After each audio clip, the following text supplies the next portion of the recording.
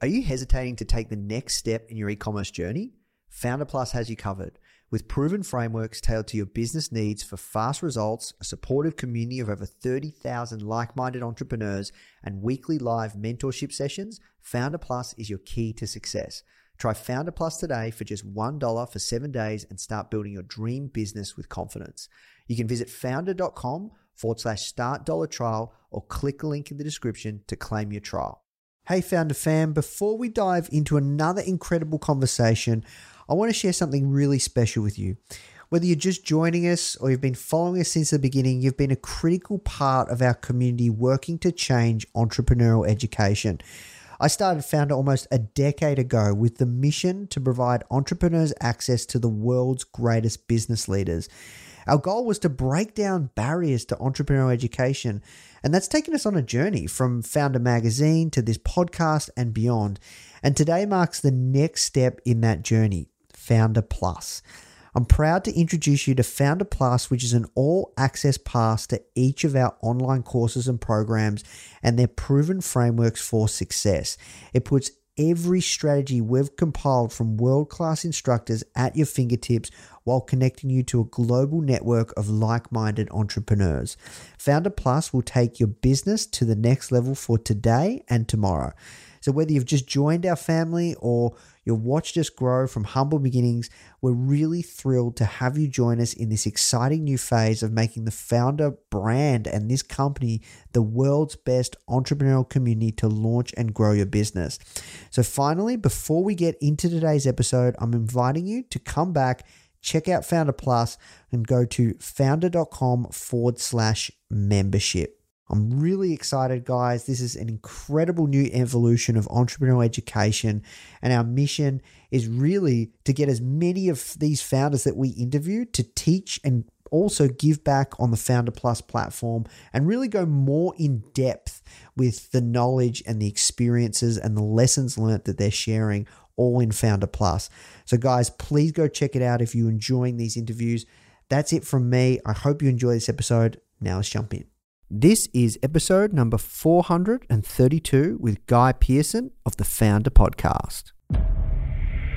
What you need is thirst. You need to be a thirsty human who is intent on learning.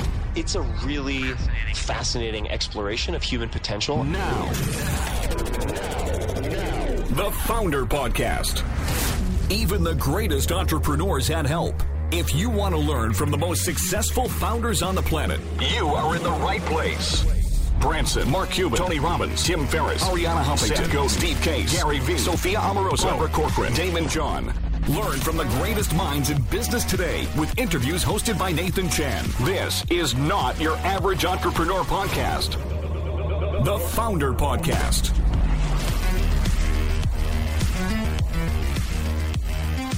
Pearson is a former accountant and founder of Ignition, the world's first client management and commerce platform for professional services. In 2013, he launched Ignition to help simplify and speed up the transaction process for industries like his. Today, Ignition has helped facilitate more than 1 million client engagements and over $2 billion in client payments. Ignition has offices in Australia, Canada, New Zealand, Philippines, South Africa, US, and the UK, with over 170 employees globally. Please welcome to the podcast, Guy Pearson. Hey Founder fam, before we jump into today's conversation, I'd love to take a minute to tell you about this episode's sponsor, Sales Master AI. When iOS 14 hit, a lot of us didn't really know how to respond, and at Founder, part of our response has been turning to trusted experts like SMAI to lead the way forward. SMAI has really helped us drive the performance of our cost per acquisition to really acquire customers on Facebook. So do you want your ads to work better? Then if so, salesmaster.ai can help your business engage more buyers automatically using AI that places your ads in real time in front of audiences most likely to convert. So you can really increase the performance post iOS 15 and take the guesswork out of growth. Head to the link in our show notes to learn more now. Okay, now on to today's episode. The first question we ask everyone that comes on is, how did you get your job, aka how did you find yourself doing the work you're doing today? long story short, I'm a recovering CPA or accountant, depending on where people are located around the world. And I was running my own firm. So I started one of the first cloud accounting firms in the world in Australia called Interactive Accounting, now Sendar. And got very jealous of my clients who ran software companies and or e-commerce businesses. So they had system of truth. So whether it be Shopify or something like Recurly, they had developers and they built kind of how the business ran based off the transaction that took place with their customers or their clients. And that automated marketing, welcome emails, onboarding, fact checkers, anything you like as part of the process. And they got paid instantly. Now, for whatever reason, accountants and lawyers, etc., being smart folks, didn't have a system that did all of that, particularly not online in 2011. And I got very frustrated with the state of affairs and decided I'd try my hand, being my fifth company at Ignition and learning lots of learnings in the others up until that point, to try and solve commerce, if you like, or commerce and client relationships for professional services firms. And we went to market specifically targeting bookkeeping and accounting firms. And that's kind of how I ended up here. I've never worked for a software company outside of Ignition or one of my other ventures. I've never worked at a company this size before, period. So it's all learnings for me all the time. But that's how I got from there to here. Got you. And when did you start Practice Ignition? I'm an accountant. So back of a beer coaster in 2011 outside of a pub after being at an accounting trade show would probably be ideation. But we didn't have anyone on the team or charge any customers or have a product in market till sort of 2013. And when did you first kind of realize that entrepreneurship was the way forward? Was it when you said you were jealous of seeing your clients running e-commerce business or software businesses, or? I was jealous of their systems. So I started my first business when I was 25. So that was 2009. I'd made the decision in 2008 that I was going to get off into entrepreneurship. And a lot of that had been spawned on through experience working with some of Australia's best entrepreneurs as their accountant in the last sort of accounting firm that I worked at. I probably won't mention their names. People who started large, successful listed companies, we would look after, say, 3 or the 4 founders, or people who started large retail chains or bought them. We were looking after those folks. And so I got to meet these amazing entrepreneurs. And my boss was typically on their board of their operating company, as well as being kind of their private accountant, if you like. And so I got fairly close with these folks. But what I realized is, they were all about wealth creation, people, changing the world. And my boss was very much of the same ilk, which was very different to my prior experience. So they're great operators. They just weren't entrepreneurial and thinking about other things. We focused on tax at my prior firm. So a combination of having a great boss who literally encouraged me to try everything, put my hand up for things to change them if I didn't like the way they were, whether it's how the business ran, or the way we did certain workflows within the firm, or just even how we communicated with clients, and having those clients who were super engaging characters who were trying to solve problems and just somewhat appeal. But the combo of those two kind of was just like a flame being lit.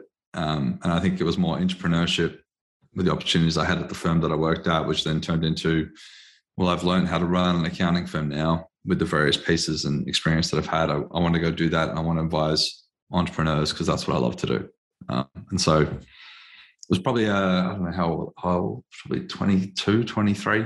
I would say prior to that, I think my goal was to be like an accountant that had a lovely life. That's what I studied and what I worked at from high school. But I think that's was sort of an inflection point about wanting to actually try and put a bit of a dent in the world. And when you were 24, you turned down a huge partnership opportunity. Can you tell us about that and how it informed who you are today? So that same place I was working with the boss that I still look up to, but looked up to at the time, greatly, that firm had offered myself a path to partnership in a reasonably short time frame. I think I've been there for 3 years, for 24 years of age.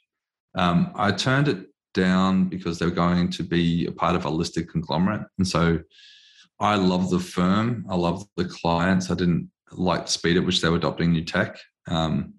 And they're probably slightly more on the, like as a whole, more on the wealth management side of accounting. So looking after folks that perhaps had built businesses, already had established businesses. I was really keen to help the next generation of entrepreneurs. Like, that's what excited me.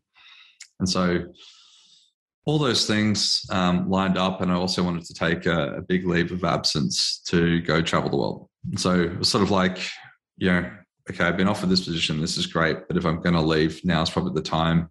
I've learned what I need to learn to start my own business. And if I wanted to do a trip, whether I was going to be a partner in a firm or start my own, like, now is the time. And so everything kind of just all came together at once, and I'd finished all of my vacations and all those sorts of things. I don't know, it felt very natural, but that was kind of the defining moment and how I ended up, kicking off my own firm, and I guess becoming my own boss at a fairly young age. And interesting watching people's reactions to a young man show up in jeans and a t-shirt with a hat on, talking about cloud software, particularly in accounting, when perhaps the stereotype of the partner they dealt with or the boss at a previous firm might have been 20 years my senior, perhaps more formally dressed, with manila folders and those sorts of things. So it was, I don't know, it was a great part of the journey, and I don't know, I feel like it all just came about fairly naturally. And so can you tell us, for our listeners, a little bit more about what Practice Ignition does? We're a client engagement and commerce platform, and sort of defining a new category. So for my mother, I would describe us as Shopify for services. Really helps to kind of set the tone of, we look after how you get a customer, so contract, if you like, and revenue management and payments. And then all the data points in there can drive what happens next. And so we kind of sit at the top of, let's say, a services business, contract, revenue, payments, revenue insights, marketing insights, and then we connect into task management, billing, being, say, Xero or QuickBooks. And then we collect the payments as part of our process, but we sort of tie that in and automate all your accounts receivable.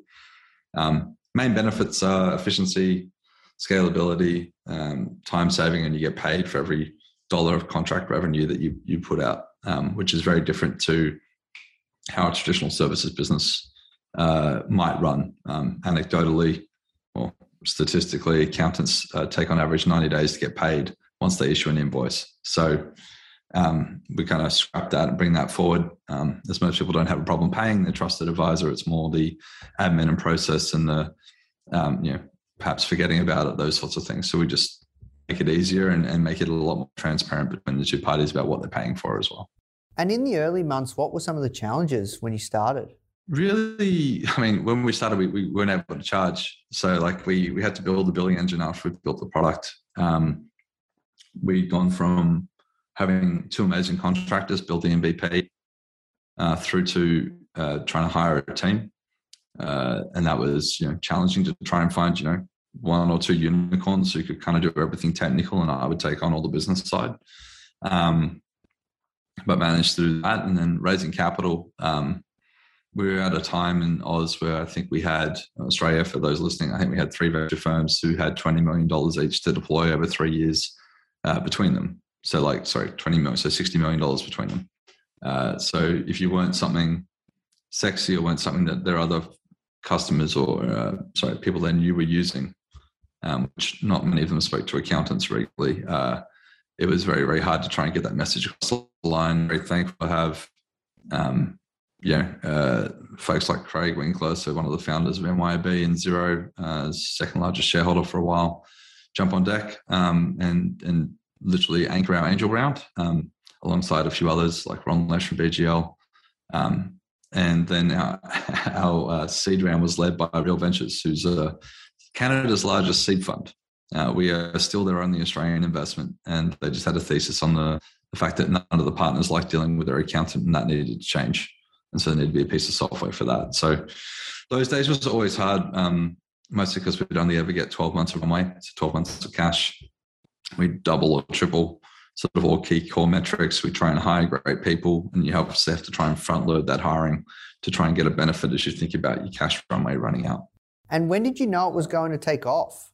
That's a really good question. I feel like every time the entrepreneur sits there, there's usually not one moment. It feels like a lot of little steps. I think for us, the moment that we started selling subscriptions overseas was probably like, okay, it's not just an Australian problem.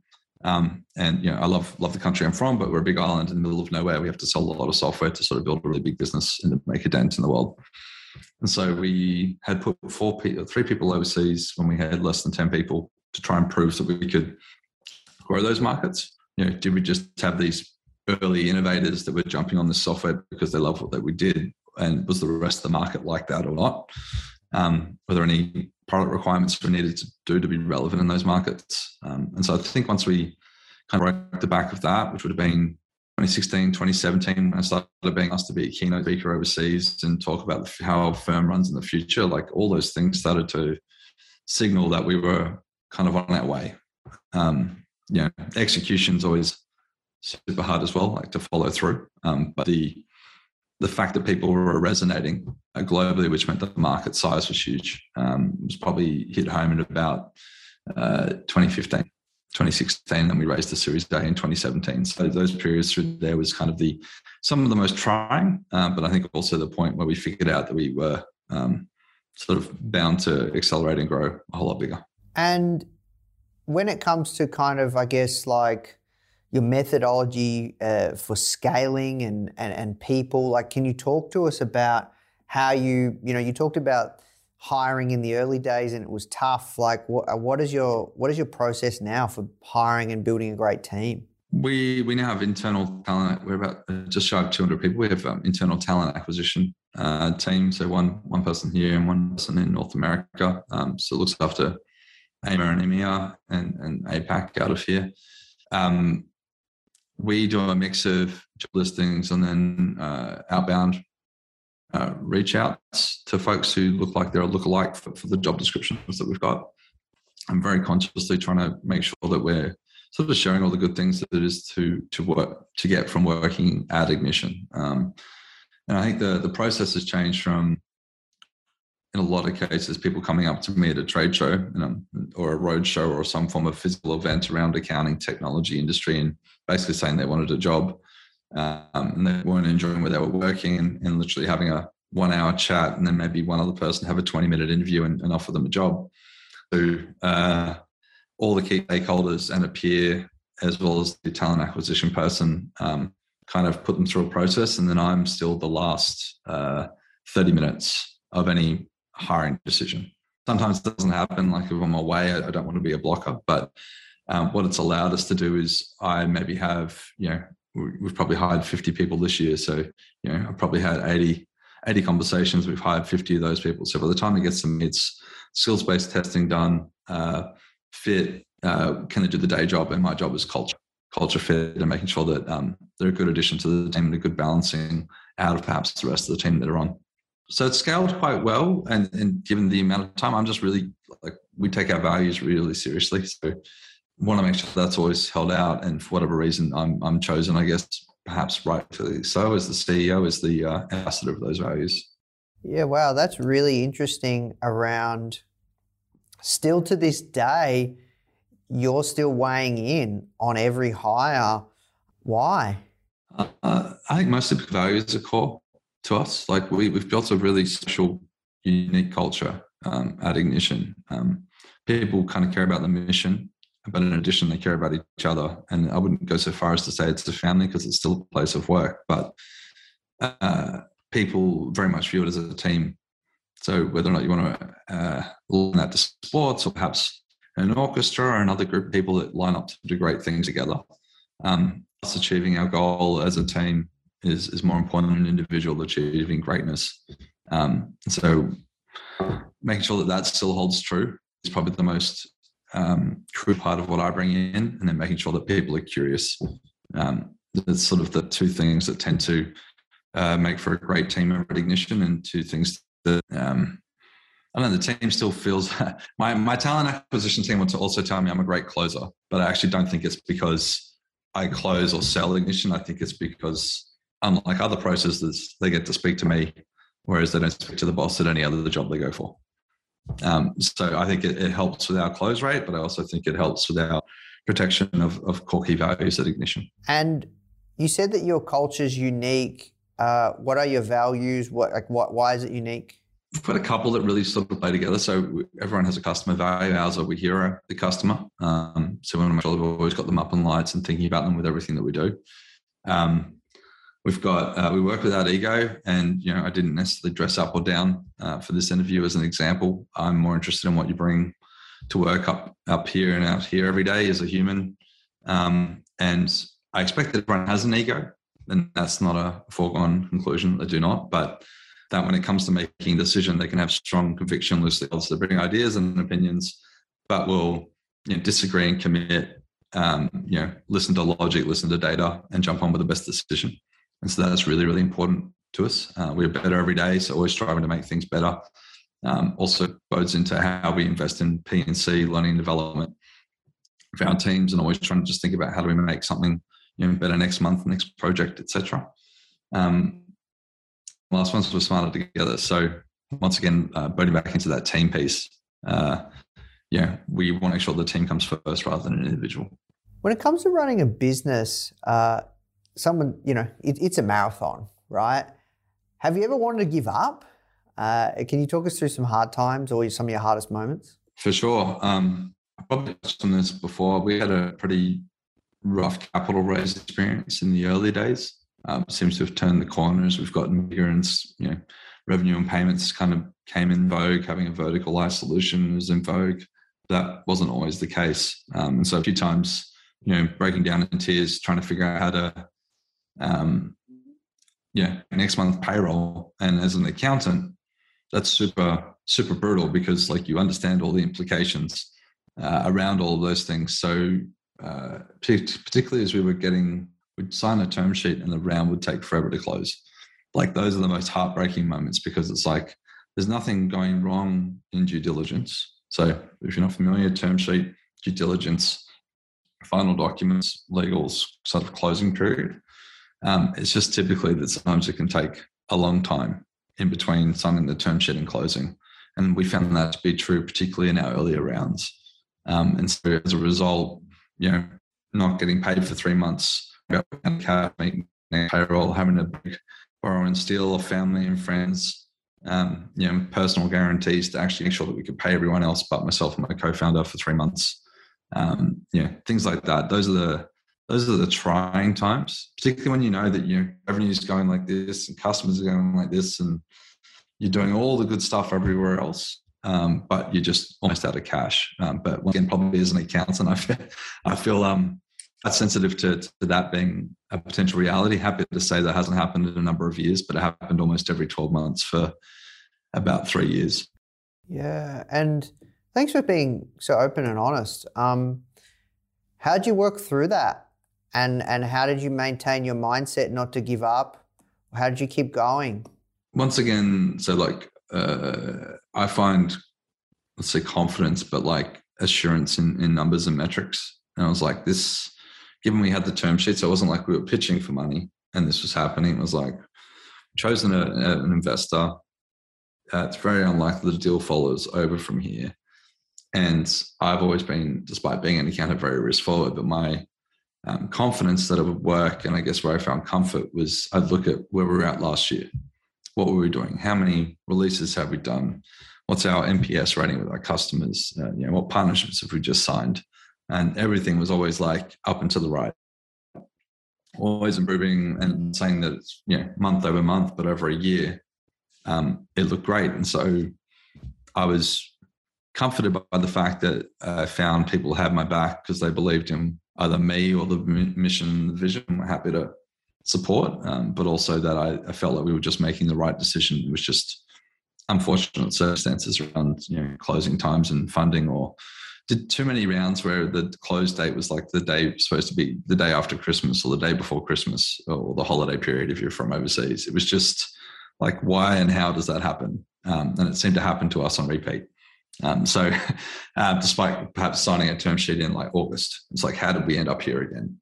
And so those things were super super hard to deal with, and my co-founder was always there with helping to pick me up and dust me off. But the real I guess support for myself came from family and peers and friends who were happy to kind of support us through that. Obviously personal accountability on the thing not working, but happy to sort of support us through that process and make sure we get there. Hey guys, I hope you're enjoying this episode and learning a ton. As you know, in this series, we interview some of the greatest founders of our generation to find out how they did it. However, if you're thinking of starting your own business and you want to hear from some incredible stories from everyday people like you or I who are actually in the trenches, only been building their business for maybe 1 year or 2 years, like that are building right now and they're really in the early stages, but they're getting success, you should come and check out our new podcast, From Zero to Founder, hosted by our community manager, Molly Flynn. These are in the trenches stories from our very own successful students that have gone through some of our programs. People just like you who are deep within the process of building their very own successful business. These are the founders of tomorrow. You can find the From Zero to Founder podcast on all platforms. And remember, it's founder without the E. All right, now let's jump in the show. Let's just switch gears. Like, what's been some of the most fulfilling parts of the journey thus far? Continual growth, I think. Like the opportunity that's been bestowed upon me, I think personally, is not something that many people get to experience. And so, other people's money is being invested into the company, and despite all of that, having the team, the board, kind of allow me to grow and switch gears from a doer, which I would say I'm a scrappy startup founder. Like I feel like that's what I was good at, was getting a business off the ground, and the learning stage of scaling a business, something I never experienced or watched elsewhere, but also, requires a lot of development when you think about going from, in 2019, I was still doing our bookkeeping, accounting globally, payroll, tax, in addition to performance reviews, strategy, partnerships, like all the rest of it. And so I went from being incredibly hands-on across a large number of things to hiring people to put those things in place. And then now it's the challenge of, leading leaders. And so I'm super, super thankful to be here and to have that opportunity. And that's kind of what excites me now, is like, we've got a great team. We've got a great sort of board around us, as well as the ability and I guess the privilege of being able to kind of continue learning and how to lead leaders and become a better leader. So I'm very self-aware that, a lot of times at this stage you end up with a CEO who comes in who's done it before. And so to have everyone's support at this point is still great, and I'm enjoying the journey and looking forward to the next steps. Yeah, that's a interesting transition, because oftentimes when you're a founder CEO in the early days, you have the title as CEO, but you're not really the CEO. That's true. And I think the big shift is, once again, from a doer to like the accountability of everyone else bubbling up to you. And so it's like, you, on any given day, you probably used to be able to get in and change something, like, jump on the phone and call a few people and maybe close extra sales to get you to target, as an example. Whereas now, like, you can't do that because the number is not 2, it's like 20. Like, you can't actually personally influence any particular thing on a given day to drive a particular metric. And so strategy and execution and leadership becomes a whole lot more critical. Yeah, I agree. Personally going through a similar transition. So now we're getting deep. So how do you find it is best to motivate others and drive outcomes through leadership? As I said, I've been candid, this is still development for myself, but we were trying to run through like type of leader that I am, and I sort of hover across a couple of different sort of archetypes, if you will. But I would say that I trust first and then hope for an open dialogue, because typically we've brought in someone who's an expert at the thing, whatever it is that they're leading. And so, I try to let them get up to speed, and then we work on what does it look like from here on in. And I want to make sure they have the freedom to make their own calls, and I'm there for commentary. And then I want to make sure they have the ability to feel comfortable bringing up when there's things that don't go to plan, and feel okay with that, because strategy and execution are hard to align. Most people are assuming many things when they put a plan in place for the following 12 months, and then things go pear-shaped, and it becomes more about the how did you iterate, or what was your hypothesis? So I'm big on hypothesis and outcome, and how do you know it's working or not? And viewing everything with sort of an experiment mindset. That tends to be, I think, how I lead. I'm sure there's occasions where that's not true, but trust first, trust the people you've hired. It's theirs to lose rather than to gain, and make sure you can have an open and honest dialogue and allow them to experiment and fail, as long as they understand they went into something knowing what good looked like and then understanding why it did or did not work. Thankfully, I view building a company is like making more right than wrong decisions, kind of what it boils down to. So I want to make sure the team builds up the muscle around being able to make decisions, live by them, learn from them, and then consistently make more right ones over time. You talk about kind of making decisions. Let's talk about kind of the continual journey of learning, right? Like at Founder, that's what our whole platform is about, like really helping founders learn from the experiences from people that have done what they want to do. So where do you learn from, and what do you do now to seek further education, to level up and help with your decision making? I read a lot of blogs, which is probably not unfamiliar. I'm not really big on, I probably can't get through a full business book end to end in one sitting these days. And so I tend to find that I get it from peers and very, very, or even superiors as far as I view them, like people who've been there before and have been through this stage. And so I'm very lucky to have had folks that I've met or been connected to who are happy to jump on and spend time from occasion. I tend to find more from those folks than elsewhere, particularly if I think about some of our shareholders. So, every round that we do, we try and make space for, let's call them angels. But realistically, it's like an operator who perhaps likes myself, likes what the business is doing, and we can call on them and ask them when we're sort of stuck on a decision. And so those folks, super interesting. And I think it's always important to have like a couple of North Star companies. So for us, it's probably like a huge fan of Intercom, which is I'm not sure if you've used it, but it's a messaging platform kind of shared with different lenses, either on marketing, customer support, etc. But it's all sort of singular platforms, a singular customer point, but you can talk an app and otherwise. And I feel like Des and the team, they've done a phenomenal job building a core platform that can solve many problems and have different angles and views and can be used in different ways. And so learning from Des on how they think about product launches, capital strategy, etc. was great. In the early days, I got to chat with founders from Xero and Zendesk quite a bit. They were super helpful. And then I feel like the other company, which we don't know too many people at, but Shopify for us is probably like a great example of a platform that changed the way that commerce was done for a particular, vertical, if you like, but a particular set of industries, and sort of stayed at that top layer platform and is global and international. And so I tend to lean into a lot of that and a lot of VC and growth funds articles, particularly on verticalized SaaS, Valley of Death, all those sorts of things. And I love stories. So Ben Horowitz wrote a book called The Hard Thing About Hard Things. And he's one of the guys from Andreessen Horowitz. And I really enjoyed a book that didn't paint everything out to be rosy. And like the personal challenges and ups and downs you have to go through to build a big company, which you did before starting the fund with essentially Andreessen. So for me, tends to be people who've been there and done it before. And like I said, I like stories and biographies, and I tend to find I learn leadership a whole lot more from hearing people talk about people issues at conferences. So I went to one in Sydney not so long ago, and they had Arianna Huffington dial in. They had who else is in the mix? Just a whole bunch of amazing folks.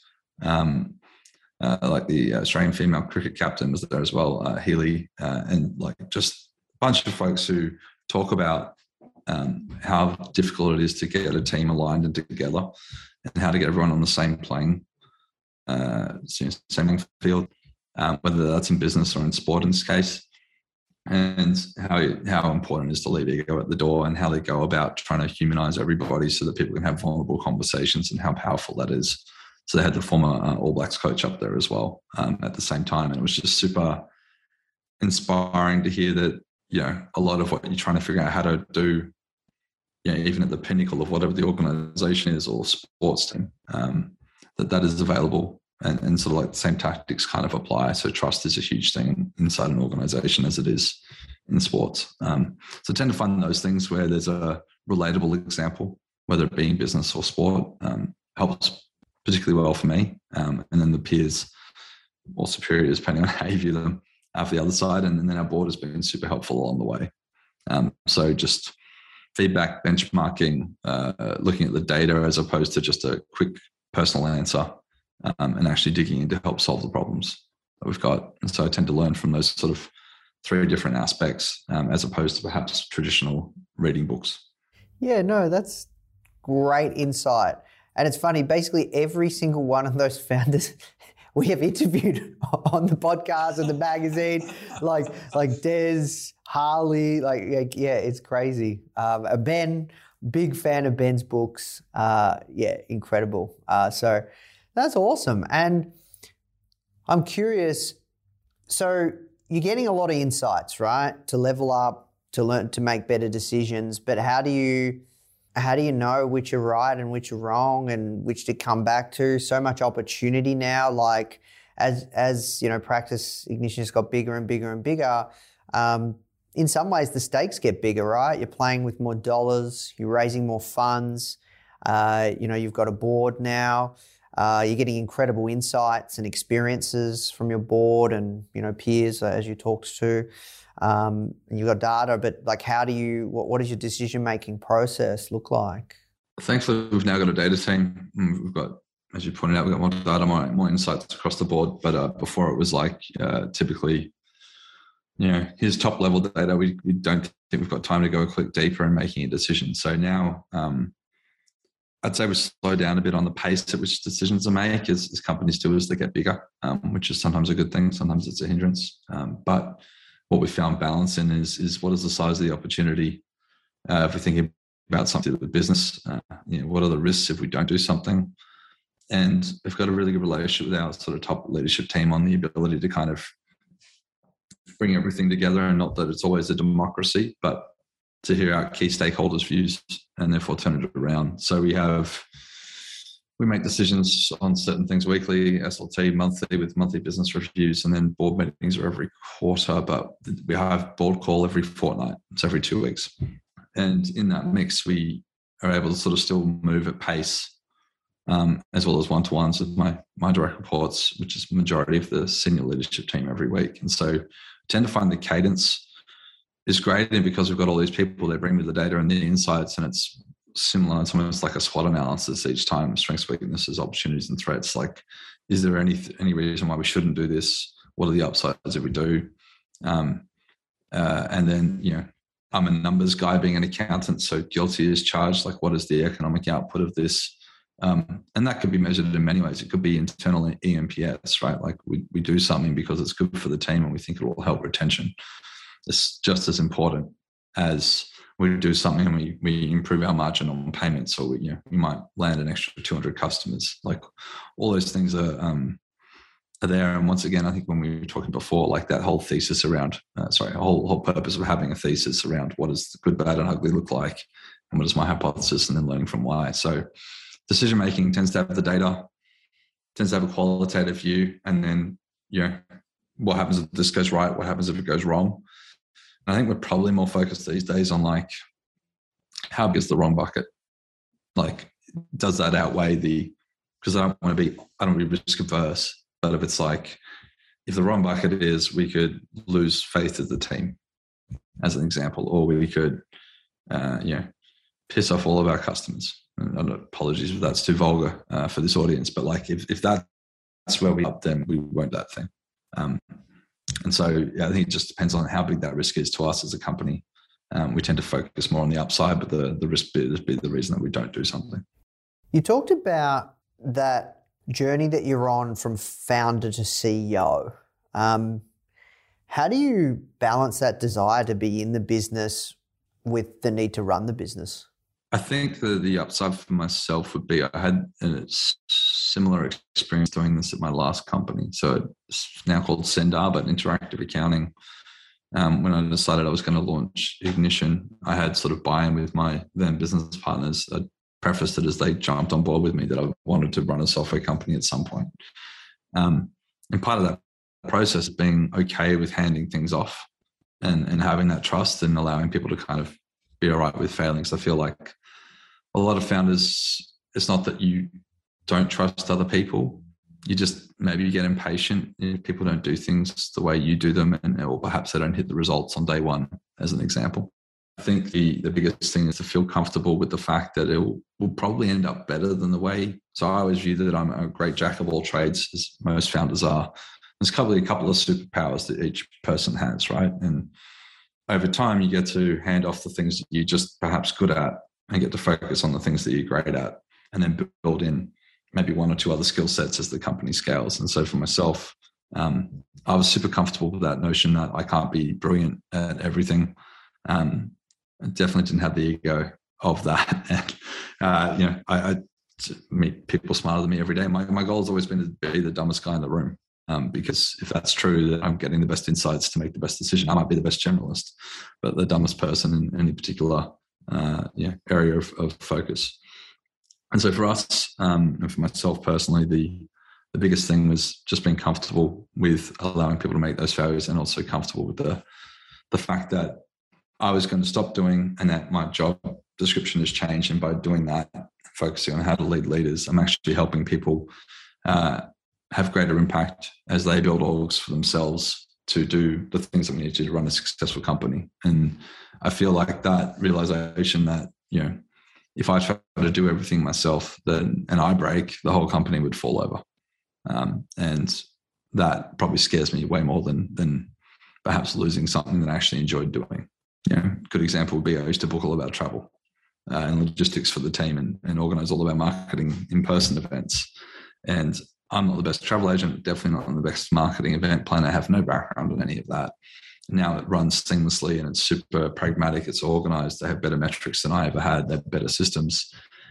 But, on day one, that wasn't the case. But, a couple of years later, it's like it's a whole different beast that runs super efficiently and is a whole lot higher quality than what I did it. So I feel like I've had enough. Like, that starts to happen to you. And as a doer or someone who likes being hands-on, you start to see that play out, and all of a sudden your confidence builds around, this is so much better if we get more scalable and hire and smarter people that own this thing.